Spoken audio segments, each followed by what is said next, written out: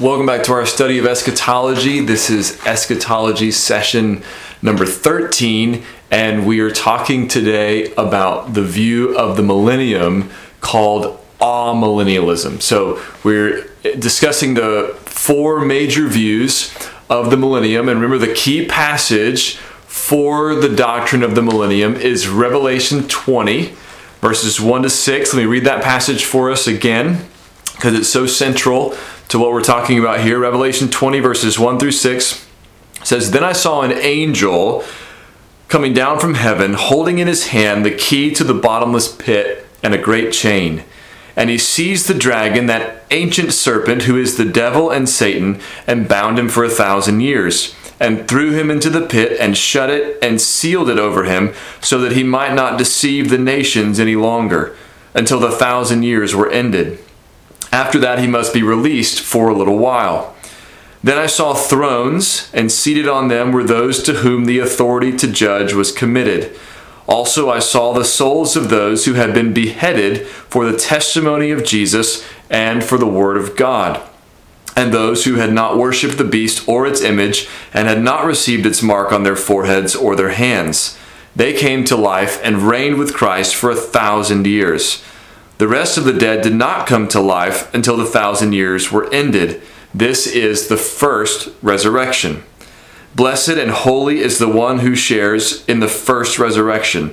Over such the second death has no power, but they will be priests of God and of Christ, and they will reign with him for 1,000 years." Now, we said before, the different millennial views have to do with how you interpret Revelation 21 to 6, this passage we just read, and the premillennial view. We looked at two of those, two variations of that view. Premillennialism means that before the 1,000 years, pre-1,000 years, Jesus will return. The postmillennial view, which we'll finish with next time, Lord willing, the postmillennial view means after, post the 1,000 years, Jesus will return. The amillennial view is called amillennialism because it doesn't say that Jesus is going to come back before or after the millennium per se. Instead, it focuses on the millennium as a present reality. And we'll talk about what that means in just a moment. But before we get into that, let me just say, this is the view that I am most sympathetic with, but don't hold. So the view that I'm closest to, or that I hold, I suppose, is the historic premillennial view. And I talked about that when we covered that view. But the view that, if I couldn't hold premillennialism, the view that I'm next closest to is amillennialism. But there's just some things it's hard for me to get over and explain, but there are some things that are very compelling biblically about the amillennial view. One of my favorite scholars to read, I've heard, was an amillennialist until he preached through the book of Revelation, and then he became a premillennialist. One of my favorite pastors is a amillennialist. I have at least a friend or two that I'm close to who hold the amillennial view. So this view may be unfamiliar to you if most of what you've heard is a version of the premillennial view, whether historic or dispensational premillennialism. But this is a view that has a long history. It is a view that has some very compelling biblical arguments. And so I want to show you what some of those are. And then just like with the other views, I'll show you what some of the arguments against this view are, some of the weaknesses of this view. So here are the fundamentals of amillennialism. Number one, the millennium is now. The 1,000 years that John speaks of in Revelation 20 stands for the entire period between the first and second comings of Christ. So it's not a literal 1,000-year period, it's just a big number to represent the whole period of time between the first coming of Christ in his incarnation and the second coming of Christ at his return. Number two, the millennial reign of Christ happens in heaven rather than on earth. So the premillennial view holds that the reign of Christ happens on the earth, but the millennial view says this 1,000-year reign of Christ is actually happening in heaven. It's Christ reigning from his heavenly throne.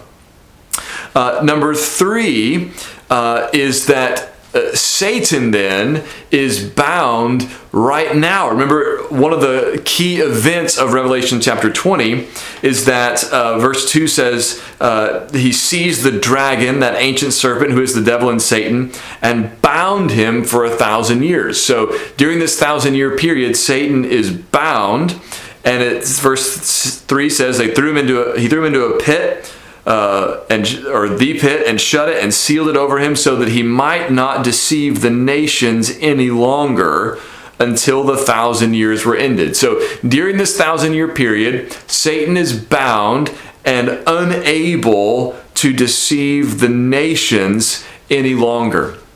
Now, in the premillennial view, that means one thing, right? That's interpreted one way. And in the amillennial view, that's interpreted another way.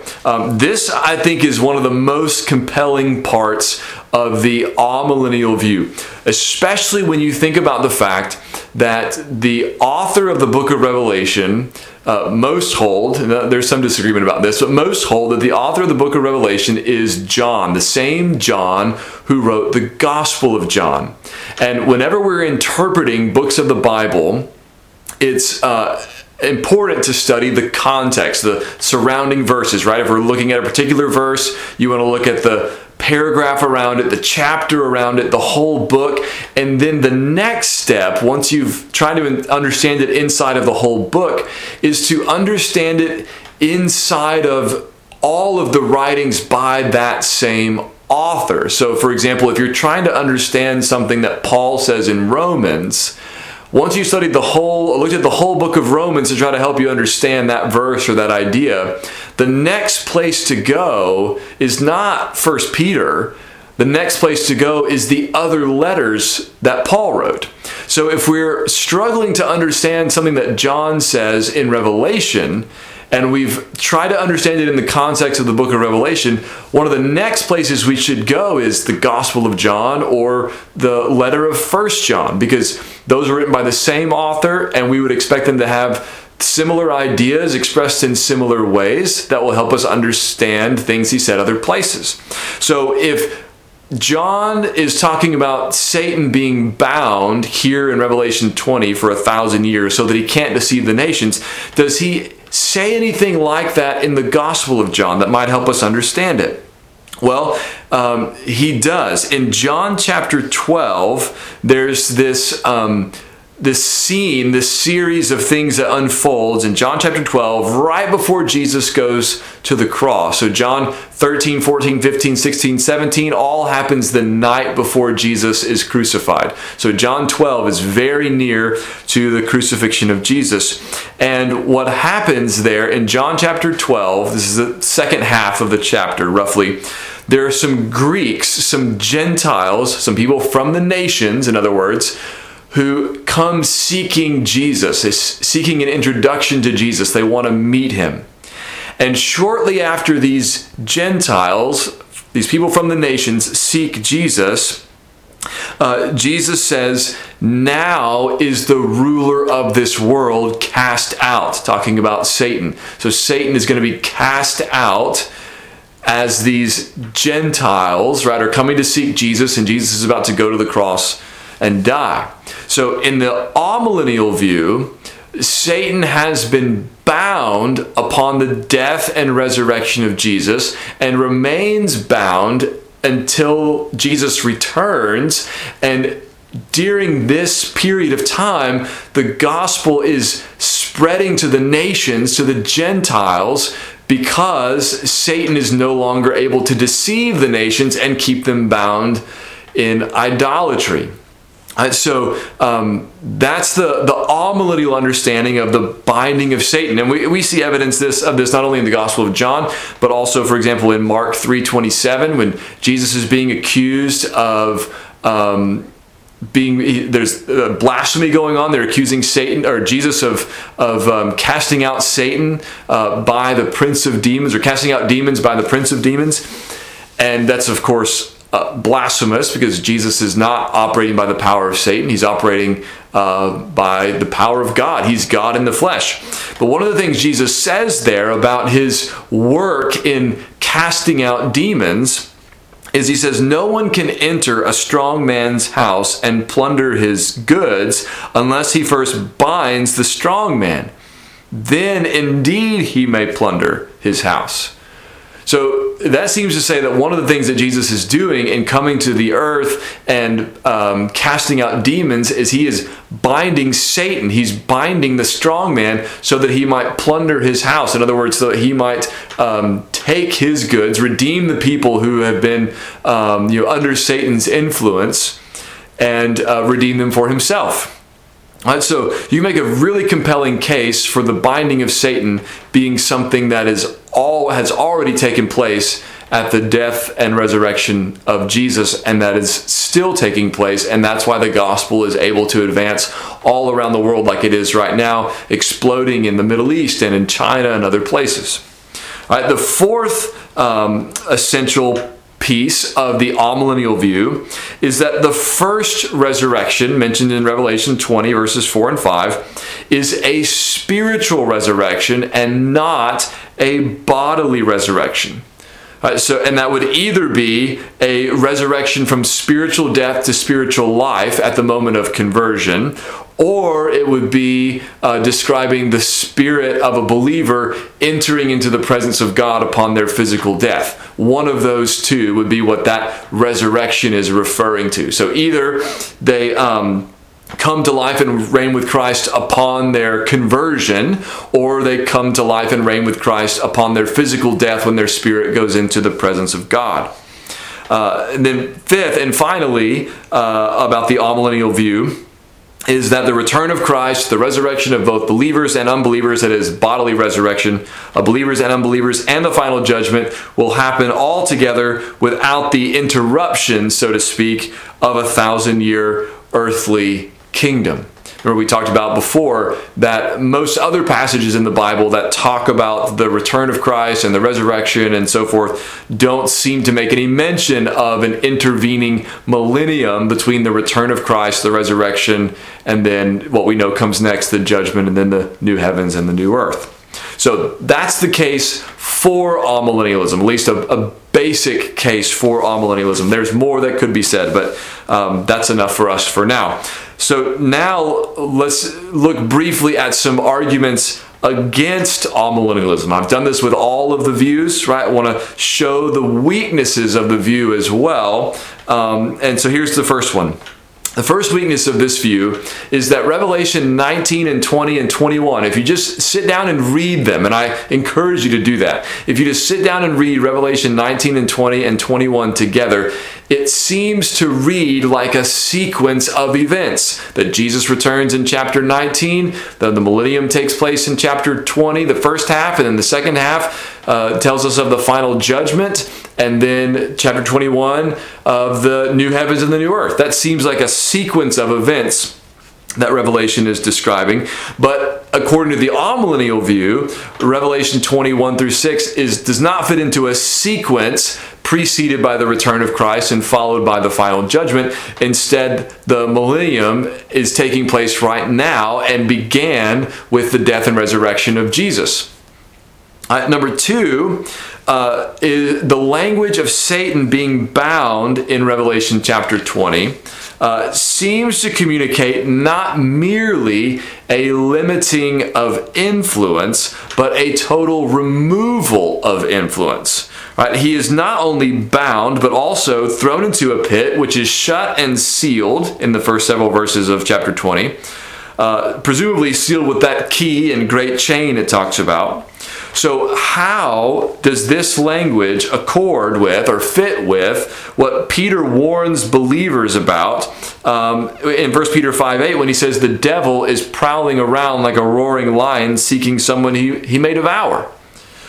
Or how does it fit with what Paul says in 2 Corinthians 4 when he describes how that the God of this age blinds the minds of unbelievers to keep them from seeing the light of the gospel?